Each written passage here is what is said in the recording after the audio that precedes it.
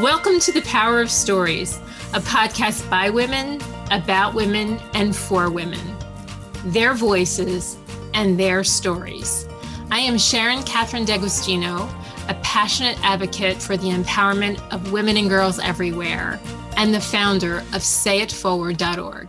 And I'm Yodit Kiflay-Smith, a creative dedicated to making sure the voices and stories of women are heard. I have the privilege of working with Sharon on sayitforward.org to do just that. In this podcast, you will meet courageous women from around the world whose unique paths to empowerment will leave you encouraged and inspired. Today, we welcome Katina Paron, who lives and works in Brooklyn, New York. Katina is an editor, journalism educator, and author of A NewsHound's Guide to Student Journalism, a comic book that doubles as a high school textbook to civically engage young people. Katina has been creating byline opportunities for young people for almost 30 years. Katina, we are thrilled to have you with us today, so welcome. Thank you so much. This is great. I join Yodit in thanking you so much for being with us and talking with us today and with our listeners, Katina. And for some of us who may not know the expression bylines, would you explain what you've been doing and how you've been creating bylines for young writers? Sure. So the word byline really means who the story is by. So you have the headline, and underneath the headline, it says who wrote it or who produced it. That's called the byline. So my kind of professional mission has been to help young people get published, but in a way that they have ownership over the work, that their name's associated with it, that they're really getting the credit for doing the work behind the reporting. And most of the work, probably 99%, has been, maybe more like 100%, has been very journalistic. So it's about young people as reporters, as journalists, as writers, really reporting on topics that mean something to them and something that affects their community, whether that's their age community, their cultural community, their sexual orientation community, really focusing on something that means something to them. And a lot of that comes from this idea that young people are 25, 26% of the population, but they're not 25 or 26% of news stories. So by giving them access to the media, by helping them be part of it, they have access to that power. And that's something I find really important, especially for young women who have been told for so long that they're, to sit in the back, their voices don't matter, that they don't have anything important to say. By giving them these opportunities to get published, it's showing them and showing the world that they do have this value. And a lot of that comes from really just convincing editors that they need to publish young people. And some, it doesn't take as much convincing as others, but it's really helping them see like this is what this type of content will add to your readers and to your publication. And that's what I mean by creating the opportunities, is because often they're not already there, or the young people don't know about them. So also becoming this bridge between what's happening in the professional world and what young people are wanting to do and can do from their homes, and creating that bridge and being that resource. What in your own life inspired this passion for journalism and specifically for young voices? When I was a junior in college, I had an interview for an internship at a magazine based in Boston called Teen Voices. And it was a teen-to-teen magazine where young people would write in topics about their lives or things that they cared about. And the adult staff would put that into kind of sections. And it was this great way of, young people talking to each other, specifically young girls. And I couldn't find the magazine before the interview, and I was all stressed out because you're supposed to do some research on the publication. But I still remember that feeling of I was in the waiting room. It was the basement of the YMCA in Boston. So it was just, I was in a chair in a gymnasium reading the magazine for the first time and feeling like, wait, media can validate the voices of young people, and how important that is, and how much that would have meant to me as a young woman, as a teenage girl, to feel validated, to get published would have meant the world to me. And I didn't realize till then that media could do that. And that really started from that, folding chair in the YMCA basement of understanding why Teen Voices was doing this type of work and why it mattered. At the time, there weren't that many youth journalism or youth media programs out there. So it was such an innovative thing to do.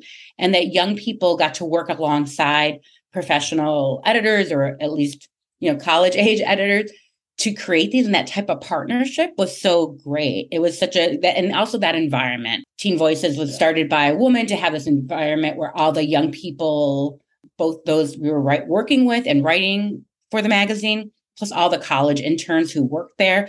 The staff wasn't older than 25. And it was the first time where I felt important. The environment there really helped me grow as a person. I'm still very close friends with so many of the amazing women I met through that time.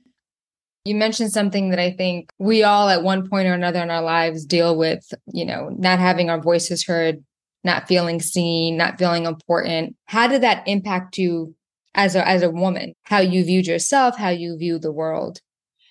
I grew up in a family of women. My dad died when I was young. I have 3 older sisters. Our dog was female. I only had female influences in my life. But I also didn't have anyone in my life who was particularly proactive or professional or was driven. And so for me, it was just felt like all the ambition I had was weird, right? Or was wrong.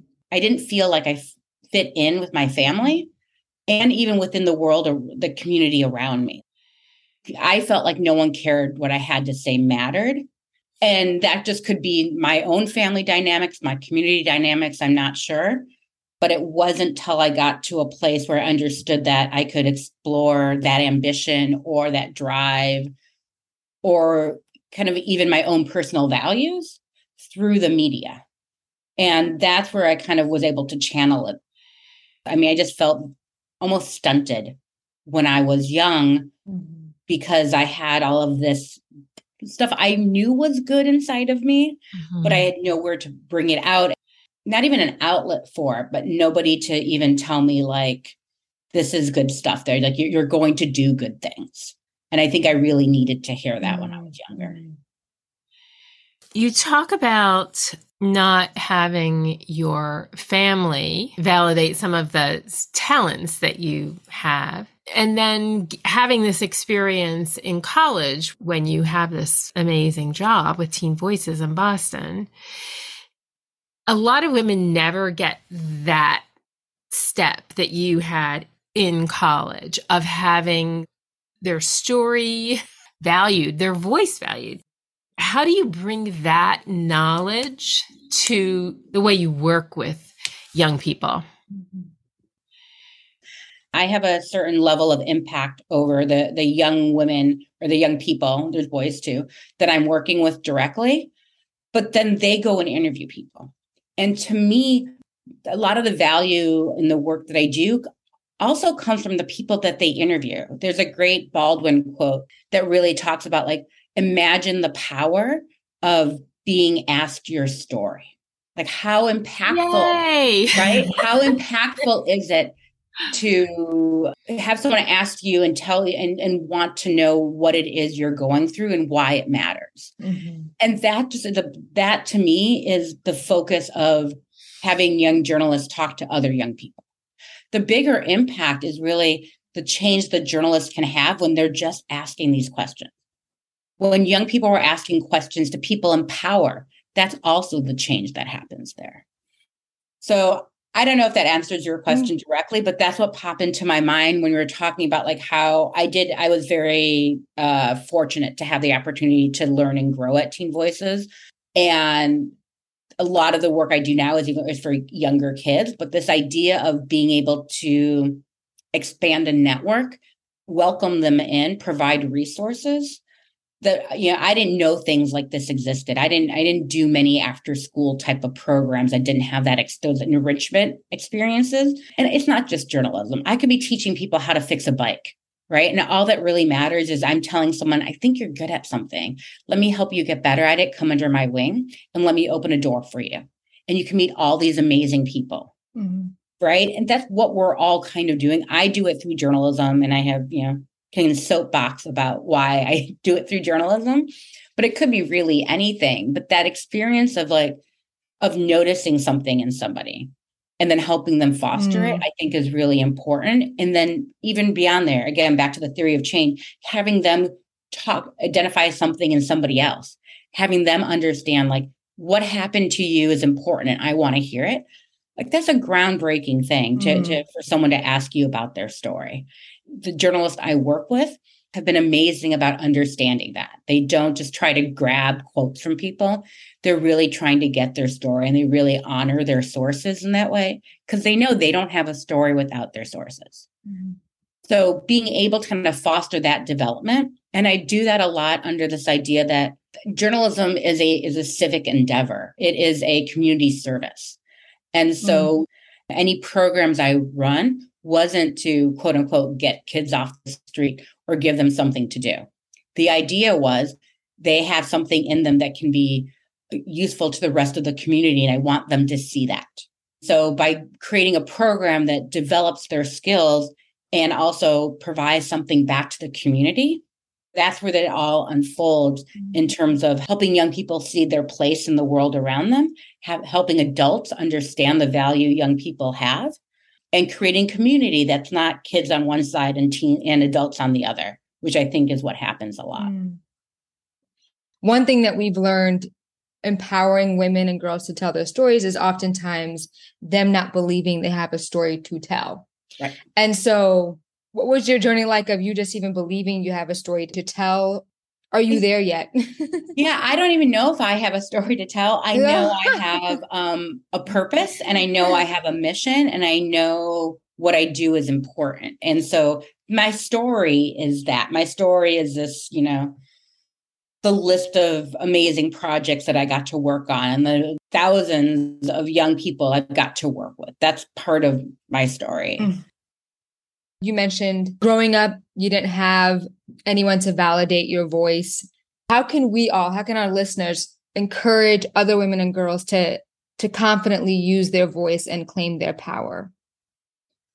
I think a lot of that is focusing on the young people around you that you have direct contact with, right? Making sure that you're listening to the nieces and the daughters and the family members you have in your life when they're telling you their experiences, that you're asking questions about their experiences, that you're listening to them, and that you're not ever thinking of it as a phase. Right. That's kind of the most to me when I was a young person and be like, oh, it's a phase they're going through.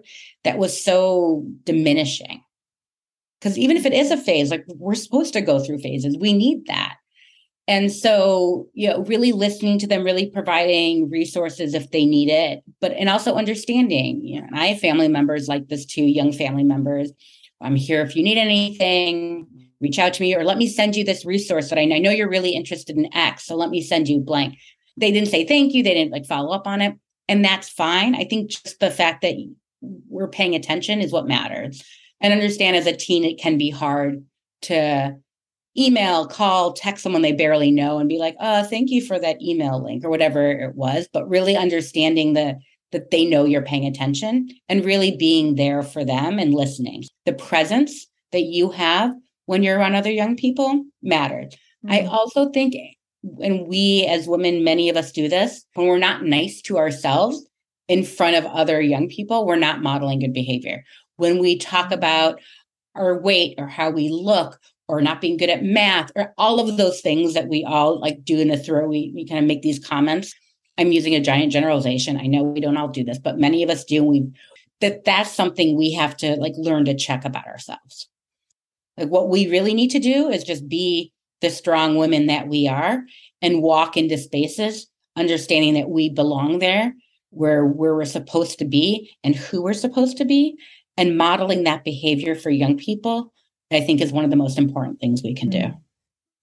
Thank you, Katina. This has been an incredible time. Thank you for the work that you do, because it truly is powerful. And I love how you said that this is a civic duty. It's not just about let's get the hottest story so thank you so much. We're just so grateful for you to take your time to be here with us. And as always, to our listeners, we thank you for taking the time to listen, and we truly hope that it inspires and encourages you. We're so very grateful to you for being here. And I am always grateful, Yodit, for any conversation that I get to have with you, with a guest on this podcast. And we also send big thanks out to Lisa DeGiovine, who is the co-producer and editor of the Power of Stories podcast. Katina, I want to stress how grateful I am to you for your candor in sharing what it felt like to not feel like your voice is being heard, because this is the whole reason for sayitforward.org. Every voice matters. We are focusing on girls and women, and young people's voices matter. When they begin to understand that, when we all begin to understand that, we can change this world and make it a more compassionate, more loving, more equitable place. And we have a lot of work to do. So thank you so much. Thank you both. And to our listeners, we invite you to visit sayitforward.org, a place where you are welcome to share one or more stories about your unique path to empowerment. Or you can read the stories of other women and girls. This is Sharon Catherine D'Agostino and Yodit Kiflay-Smith, signing off for now and hoping you'll join us for our next episode of the Power of Stories podcast. If you enjoyed this podcast, we do hope you'll give us a review and recommend the Power of Stories to a friend. And lastly, we want to remind you of the power of your story.